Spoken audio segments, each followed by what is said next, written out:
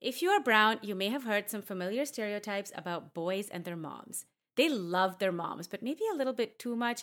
I actually recently learned that this syndrome of mama's boys in brown culture has a name. It's called the Raja Beta syndrome, which literally translates to king son syndrome. But this is not just a brown thing, so keep listening. In fact, it has a name from a psychological standpoint too, called enmeshment. You've heard of this dynamic before, for sure. You've got the strong-willed mother, the doting son, lack of boundaries, and maybe even a lack of emotional maturity. While there are definitely exceptions, I have heard this same story way too many times. Why does this happen so consistently? And why is it always the moms of sons that tend to cause problems in relationships? Let's do a deep dive.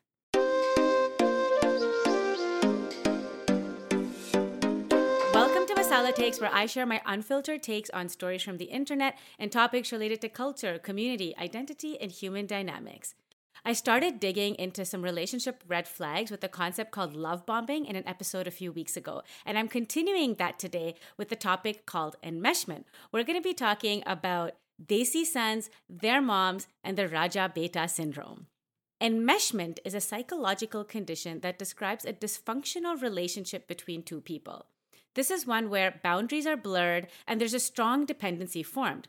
There's also a lack of general awareness and development. Today, we're going to be talking about why the mom and son enmeshment is so common amongst Desi families. To really explain this concept, I'm going to be telling it in a storytime format. I actually wrote a fictional story about a very specific example of a mother and son enmeshment that covers some of the themes that came up in my research on this topic. It is an entirely fake story with fake names, fake people, a fake storyline, so any resemblance to anyone whom you know is purely coincidental and probably just based on this cultural phenomenon.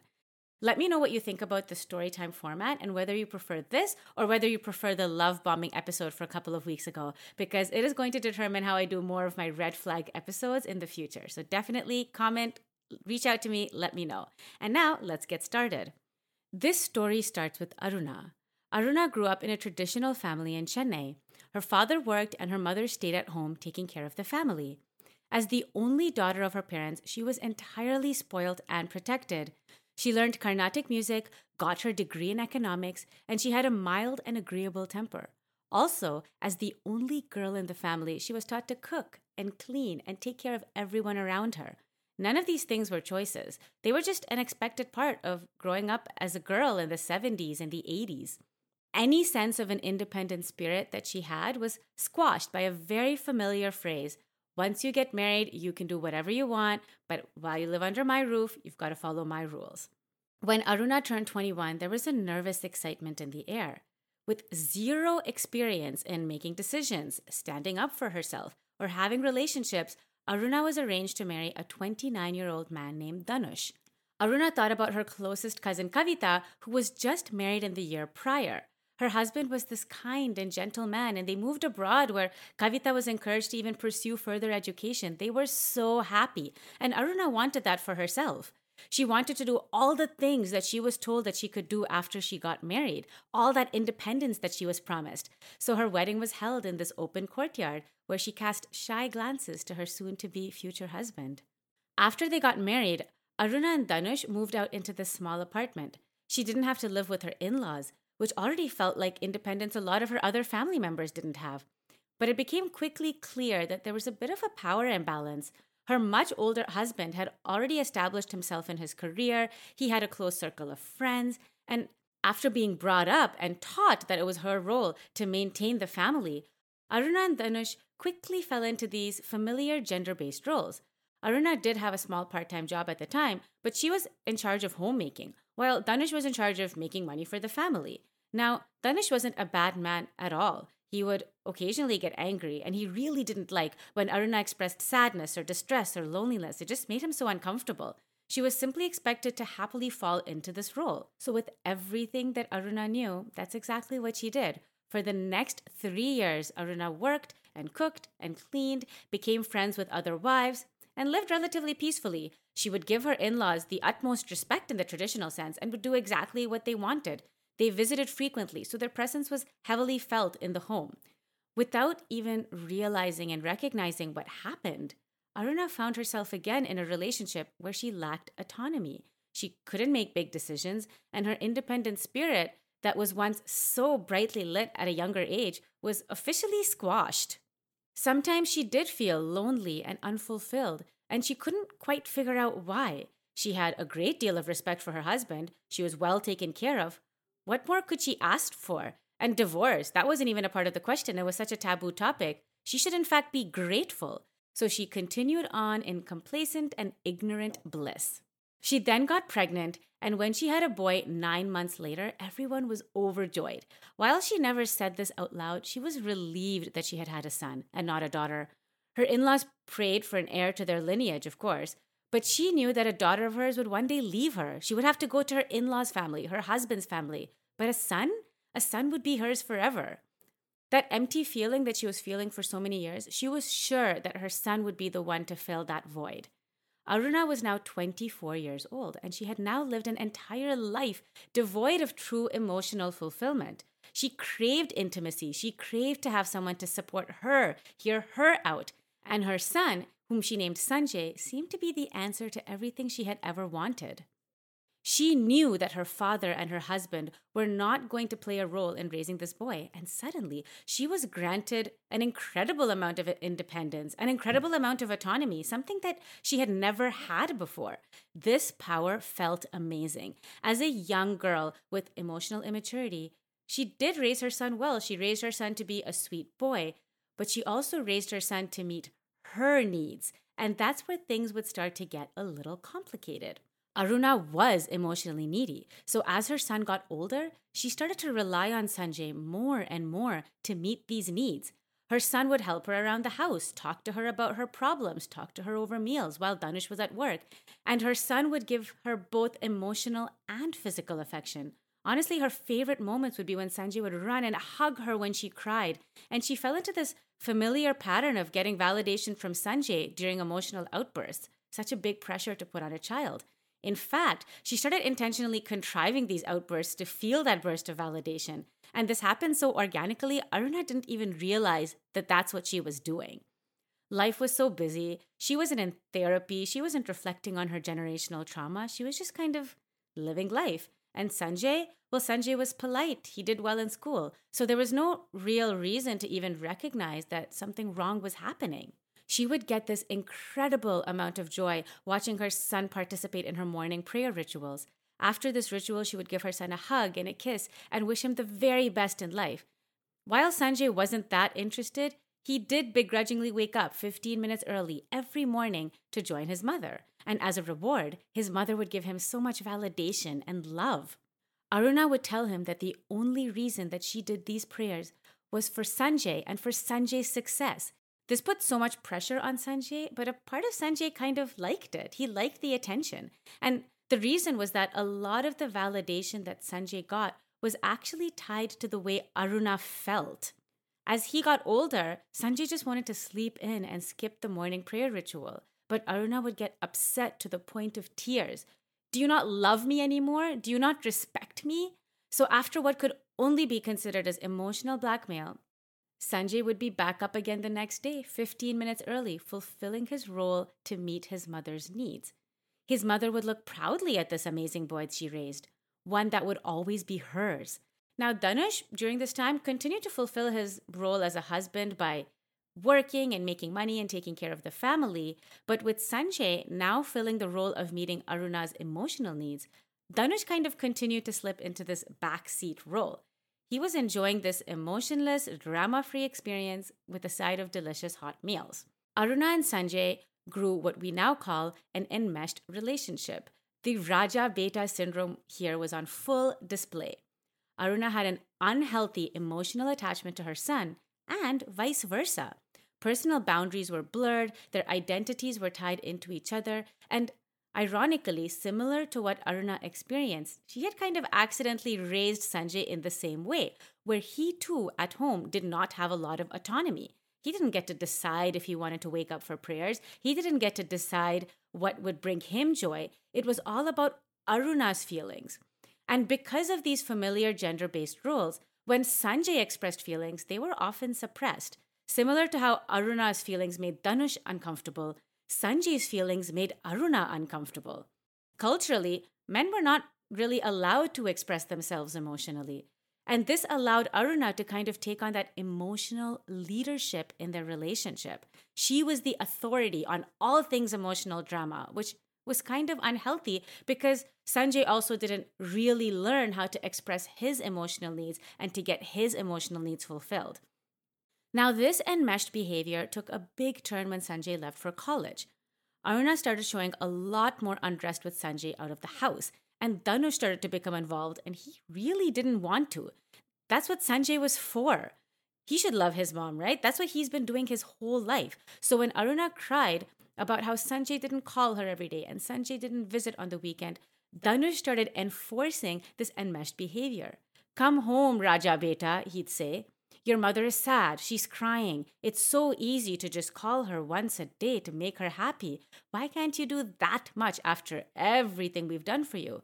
So Sanjay would guiltily oblige. And when he called, after getting lectured for not messaging enough and getting in trouble, his mom would be overjoyed. And that made Sanjay feel good. With his dad also reinforcing this behavior, it was kind of nice to have his validation too. This emotional closeness is beyond what one would consider healthy. Sanjay wasn't even reaching out to his mom because he was excited to tell her about his day. He was reaching out to his mom so that he could meet his mom's emotional need of just hearing his voice. And that's such a huge responsibility. Sanjay started to feel resentful. His friends at college didn't have to call every day. Their moms weren't on their backs. So he started to set some boundaries. It was so uncomfortable that he soon decided it wasn't even worth it. He'd just call once a day and get his parents off of his back. Sanjay graduated with honors. He did well, and both Aruna and Dhanush proudly stood by him at his graduation. He started working in an engineering firm when he met Pooja. Pooja lived with her parents, and Sanjay got a small apartment close to his work in a city a few hours away from his parents. They lived apart, so it was easy for Sanjay to maintain a level of communication and emotional support that his mom needed to feel happy and at peace. But as Sanjay and Pooja's relationship got more serious, things started to get messy with his mom. He told his parents about Pooja. She was from Mumbai, where he was now working, and she spoke Marathi. She was also an engineer, independent and strong-willed, and immediately Aruna was concerned. Who is this woman who is going to take my son away from me? And just as Aruna predicted, after Sanjay and Pooja got engaged, Sanjay started calling less. Sanjay, for the very first time, said no to the biannual family temple trip because it happened to coincide with Pooja's birthday. Aruna was beside herself emotionally. Dhanush called his son and begged him to come. Please, your mother won't stop crying. We've gone out to this trip every year. Why are you letting this girl get in the way of family? There was no consideration at all that Pooja was Sanjay's family in the same way that Aruna was Dhanush's family. But Aruna was so emotionally enmeshed with Sanjay, she was jealous. She was jealous as if her partner was cheating on her. She was angry that Pooja, who did no work in making Sanjay the amazing man that he was getting to reap all of these benefits. For what? And she was stuck where she started, alone and emotionally starved. After the wedding, Aruna tried even harder to establish roles that would keep her emotionally connected to her son. None of this, by the way, was based on actually forming any sort of healthy relationship. Aruna would insist that Sanjay and Pooja would visit Chennai for every important function. And she would make side remarks to Sanjay about how Pooja was uncultured. She didn't understand family. She wasn't dressed appropriately. She would make comments on how Sanjay had spent so much time with Pooja's family because they all lived in Bombay. Why couldn't they all be present for the couple of days that she was spending in Chennai? Once, Pooja heard her mother-in-law comment on how things would have been so much easier if Sanjay just had an arranged marriage like his cousin. They could all live together and be much happier. Sanjay knew that his cousin and his cousin's wife were both miserable, but in that moment, he said nothing. At night, Pooja was livid. Why couldn't Sanjay just stand up for her? Well, Sanjay explained what he had known his whole life. He said, my mom's just like that. She's not going to change. So why get ourselves all worked up? It doesn't bother me. I know the truth. Why is it bothering you? And in the case with these enmeshed relationships, for the mother and the son, and in this case, Aruna and Sanjay, They were both kind of relatively content with how this dynamic had worked for them their whole lives. It's all they knew, and emotional blackmail was an easy way for Aruna to get exactly what she wanted from Sanjay. But for Pooja, she hadn't really experienced this growing up. The only emotional needs she had to ever meet really were her own. So Pooja started to challenge the system, which only created more problems all around. Sanjay, for the most part, did understand Pooja's perspective. He too would get frustrated about having to join certain events or trips or behave in a certain way, but he was so indoctrinated to keep the peace with his mom, he would often forget to keep the peace with his wife. "What is the big deal?" Sanjay would often exclaim. He didn't even realize that he was pandering to the big deals for his mom, but ignoring the big deals for Pooja. In fact, the most infuriating to Pooja is when Pooja would express one simple need, and Sanjay would say, "Oh my God, you are just like my mother. No woman can ever give me a break." Sanjay felt overwhelmed, but Pooja was his wife. Pooja was his family, but he was meeting the wrong person's needs for so long. He felt emotionally tapped out. Pooja was the one who was hurt the most by all of this. She worked hard and she had even more independence before she got married. Eventually, after years of marital issues, they joined couples therapy where Sanjay was forced to work through some of these cycles and through boundary setting. And he had learned that the best way to deal with emotionally immature parents was to repeatedly and calmly set boundaries and to not give in to the emotional blackmail or the drama and to continuously fuel that behavior. Pooja had to learn how to get over the resentment and the heavy feeling in her gut that her mother-in-law would probably never really like her as much as she liked her son. It was hard work, but they got through it. Pooja and Sanjay had twins a couple of years later, one boy and one girl, and they had vowed to continue to go to therapy and to continue to make sure that the behaviors of their past did not impact the kind of parents that they wanted to be. Now, this is enmeshment. And if you haven't seen a version of this in your own relationship, you have definitely seen this in relationships around you. And here's my take, and I say this as a completely non-professional, I'm just really interested in human dynamics. First of all, I do think that this does proportionally impact Desi families more than some other cultures, specifically because of arranged marriage, the taboo around divorce, and the strong patriarchal culture that still prevails today. So I don't think mother-in-laws are bad or evil in any way at all. I think we're all just responding to our upbringing and the experiences that we've had. And our generation just has this amazing privilege where we get to reflect on that and be better and to break these cycles that have been continuing probably for generations.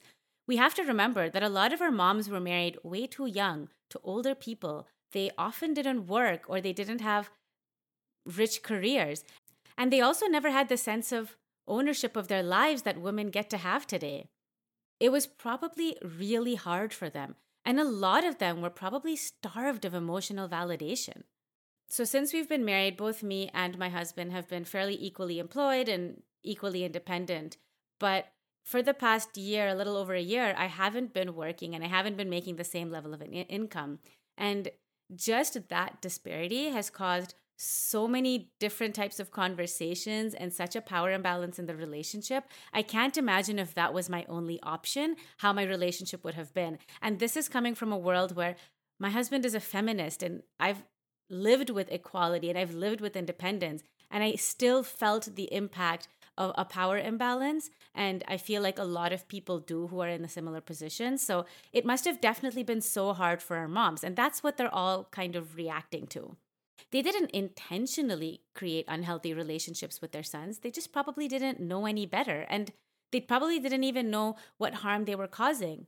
They also probably saw other moms doing exactly the same thing. One thing about the older generation is they do tend to have a harder time with things like change and accountability. These are things they've never really had to deal with. So in this case, it's actually the responsibility of the sons in these cycles to recognize that they're in these enmeshed relationships, to recognize that they are the Raja Betas of this family, and to take the steps to kind of get out of it, break cycles, and change things for their families. Men who choose to get married need to recognize that their partner is their new family and that they need to learn how to consistently set boundaries to make their partner happy. They need to learn how to prioritize their partner's needs, the things that are important to their partners over anybody else, actually, for that matter. And frankly, if they're not ready for that type of commitment, they should not make it. They should stay at home with their parents and continue to fulfill the emotional needs of their parents if that's what they want to prioritize in life, which is also totally fine if that's the choice they want to make. So I know, as someone who is fairly new with setting and enforcing clear boundaries, that they really are incredibly hard to set. They're hard to enforce, they're hard to follow up on, and dealing with emotionally immature or emotionally needy people makes boundary setting even harder than it even needs to be. Now, if the person setting the boundary grew up never setting a boundary, they grew up without autonomy, they grew up without leadership over their own life, this is a really challenging skill to learn. Like, I think learning the skill should be akin to learning any skill that Sanjay learned in engineering school. It requires time, it requires effort and consistency, and probably getting a toolkit under their belt so that, people who have these challenges are able to set these boundaries effectively and know what tools they can pull from if it's not working for them. This is something that I have been working on a lot over the past couple of years, so I know how challenging this can truly be. And if you're also in the same boat as me and a lot of people who grew up without setting boundaries and having them enforced, say this aloud with me. I am capable of doing hard things. I am capable of doing hard things. You know what you need to do, so just do it. Talk to a therapist, get help, lean into the professionals and do what you need to do to set boundaries for your family. So before we finish this episode, I really wanted to share a story that I found on Reddit, on my favorite subreddit, Am I the A-hole, that kind of presents some of these themes. And I'm not even sure if this is a Desi story or not. So I feel like this theme really is common amongst families across different ethnicities and different groups. So it's definitely not necessarily a Raja Beta problem. So let's get started on this story and then we'll wrap up this episode. Am I the a-hole for going home after my in-laws excluded me from a dinner at a restaurant? I, female 26, went on a family trip with my in-laws 2 weeks ago. My mother-in-law always thought that I'm a bit ignorant and backwards, and just because I come from a lower class family compared to hers, that I have no etiquette. After we arrived to this hotel, they arranged to visit a fancy restaurant for dinner. My husband avoided telling me, and I learned it last minute after he had already gotten dressed. I asked where he was going, and he said that him and his family were going out to eat, but I wasn't invited because his mom assumed that since I wouldn't be familiar with the food and how to eat it there at the restaurant, that would be better for me to stay in and eat at the hotel.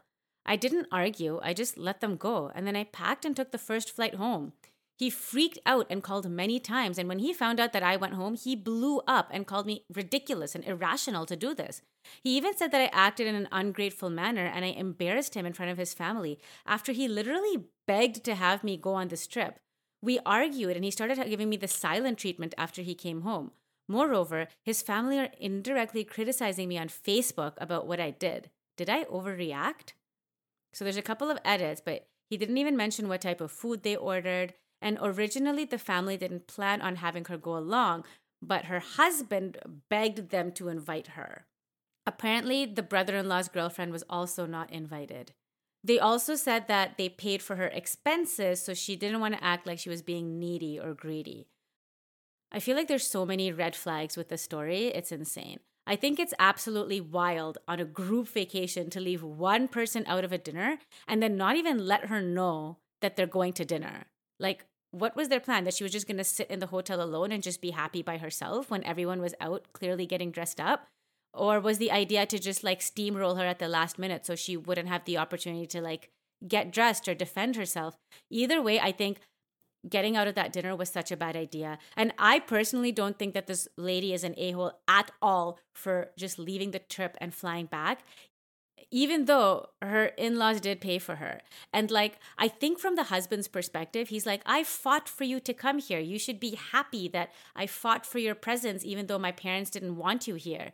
But it's that's just not enough. You can clearly see an enmeshed relationship happening here because this mother has set some clearly unrealistic boundaries and requests, and the son is just blindly pandering to them without taking a moment to recognize what his wife wants and how his wife might feel. And he should have actually said, hey, if you want to go to this fancy restaurant and you don't want my wife to come, we have invited her on this vacation. I've invited her on this vacation. So either my wife comes or you guys can go and I will get dinner with my wife at the hotel.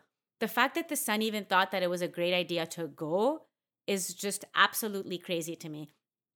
Now, even if you disagree with me that, maybe this wife shouldn't have gotten on a flight and maybe this wife shouldn't have gone home and this wife is overreacting, I still feel that it is up to the son to stand up for his wife and to be like, you know what?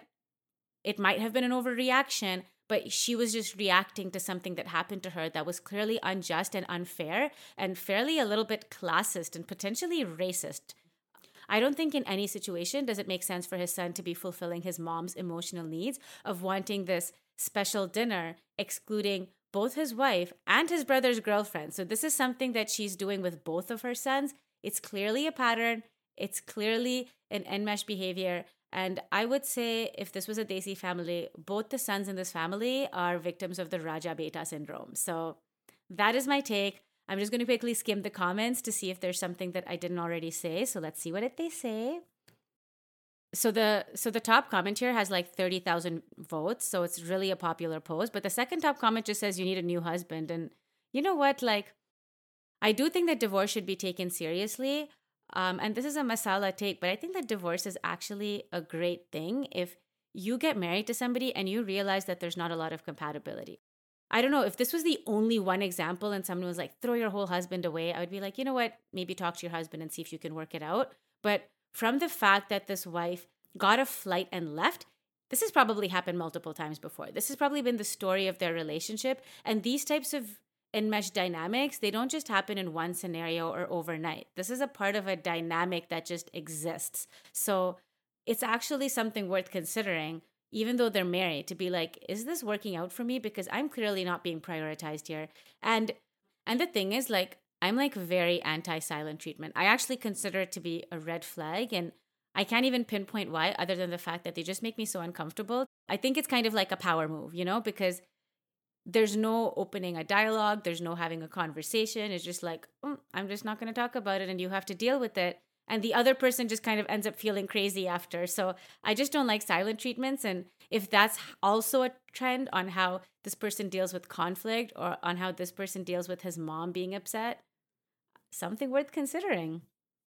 One of the comments says, the irony that your in-laws' boorish behavior of excluding you in such a way and for such extremely lame classist reasons is probably the lowest class thing that they could do, not the a-hole. One of the comments says, I think you should reply to their Facebook post with your side of the story. And I actually disagree there, even though this comment was quite popular. I just don't think it's worth it. And it's going to change anyone's thinking if you also fight fire with fire, especially in something as frankly classless, since they went there, as complaining about their daughter-in-law on Facebook. Like, that's just so dumb, and I wouldn't even bother to get involved, because I feel like just the fact that they're on Facebook making this complaint makes them look pretty bad. Overall, my take on, enmeshment, the Raja Beta syndrome, and these relationships in general is that getting married, getting into a relationship, this is a choice, and when we make that choice, we need to recognize that that person that we are with is going to be our de facto immediate from family. And we need to be able to stand up for them and to stand by them. And if that's something that we can't do, we should be strong enough to also leave and continue to prioritize the people that we prioritize. And if that's your mom, that's totally cool. I think we teach people how to treat us. And when it comes to extended family of one party, we also teach our extended family how to treat our new family, how to treat our friends, how to treat the people that matter to us. So we need to treat the people around us with respect and dignity, but we also need to expect that from the extended family in our lives. Like, if my husband started treating me badly and making jokes about me in front of his friends would have an open door to do the same about me. But if my husband treated me with respect and dignity, then his friends would probably do the same. They would kind of fall into line. And if they didn't, and if my husband was like, hey, you don't talk about my wife in that way, they would probably fall into line. They would probably treat your wife or your partner, your kids or your friends the way that they should be treated. It really is up to each of us to expect and kind of demand the level of respect and dignity that we deserve. Now, I have so many more stories I found around topics on enmeshment and so many more interesting conversations that we can have. So if you want a full episode just with stories on the Raja Beta syndrome, let me know, and I will definitely do that in the future at some point. But also, do you know anyone who's in this type of relationship? Are you in this type of relationship? Are you the Raja Beta?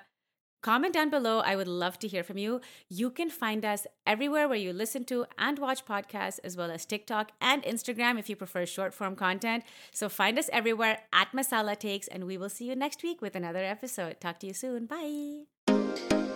The past couple of years for me have been wild. I've had 2 major job changes. I started an art business. I even had a baby and went on maternity leave. But through all of that, I managed to keep painting and singing. I even started a podcast. And the thread holding this entire period of my life together has been this Shree's Arts journal. This journal has specifically curated prompts designed to help all of us be way more intentional with our time and to manifest the future of our dreams. In my journal from 4 years ago, I had drawn myself sitting on a couch looking at a lake, and today I literally have that exact lake view. In my journal from 3 years ago, I started to use the goal-setting pages to manifest being self-employed and having my own business. Within a few months, I had started my art business, and it happened by chance. In the journal entry I made in my first trimester, I had drawn myself living this maternity life where I could be a mom but still balance creativity and personal fulfillment, and I'm literally living that life today. There are so many specific questions in place to get us really thinking about what we want. I wasn't actively working on any of these goals, but my subconscious was definitely at work because I had written all of these things down. There are also a lot of prompts in place for reflection. I'm not the best personally at celebrating my personal wins, so seeing them all on one page has been really great for self-worth and for motivation. I have never been the most consistent person with journaling outside of my annual journaling period, and one thing I really love about the Shree's Arts Journal is that most of the prompts and the coloring book style affirmation pages are all free-flowing. They're just there when I'm ready to take a moment to look inwards. This journal was made for the busiest of us. There are literally no commitments. And this is the last year this journal will ever be in production. There are a very limited amount of these left, so make sure you check out the link in the description and use the code MASALA for $10 off. Let 2024 be our year of being more mindful and introspective. Again, use the code MASALA, MASALA, for $10 off. Let's get back to the episode.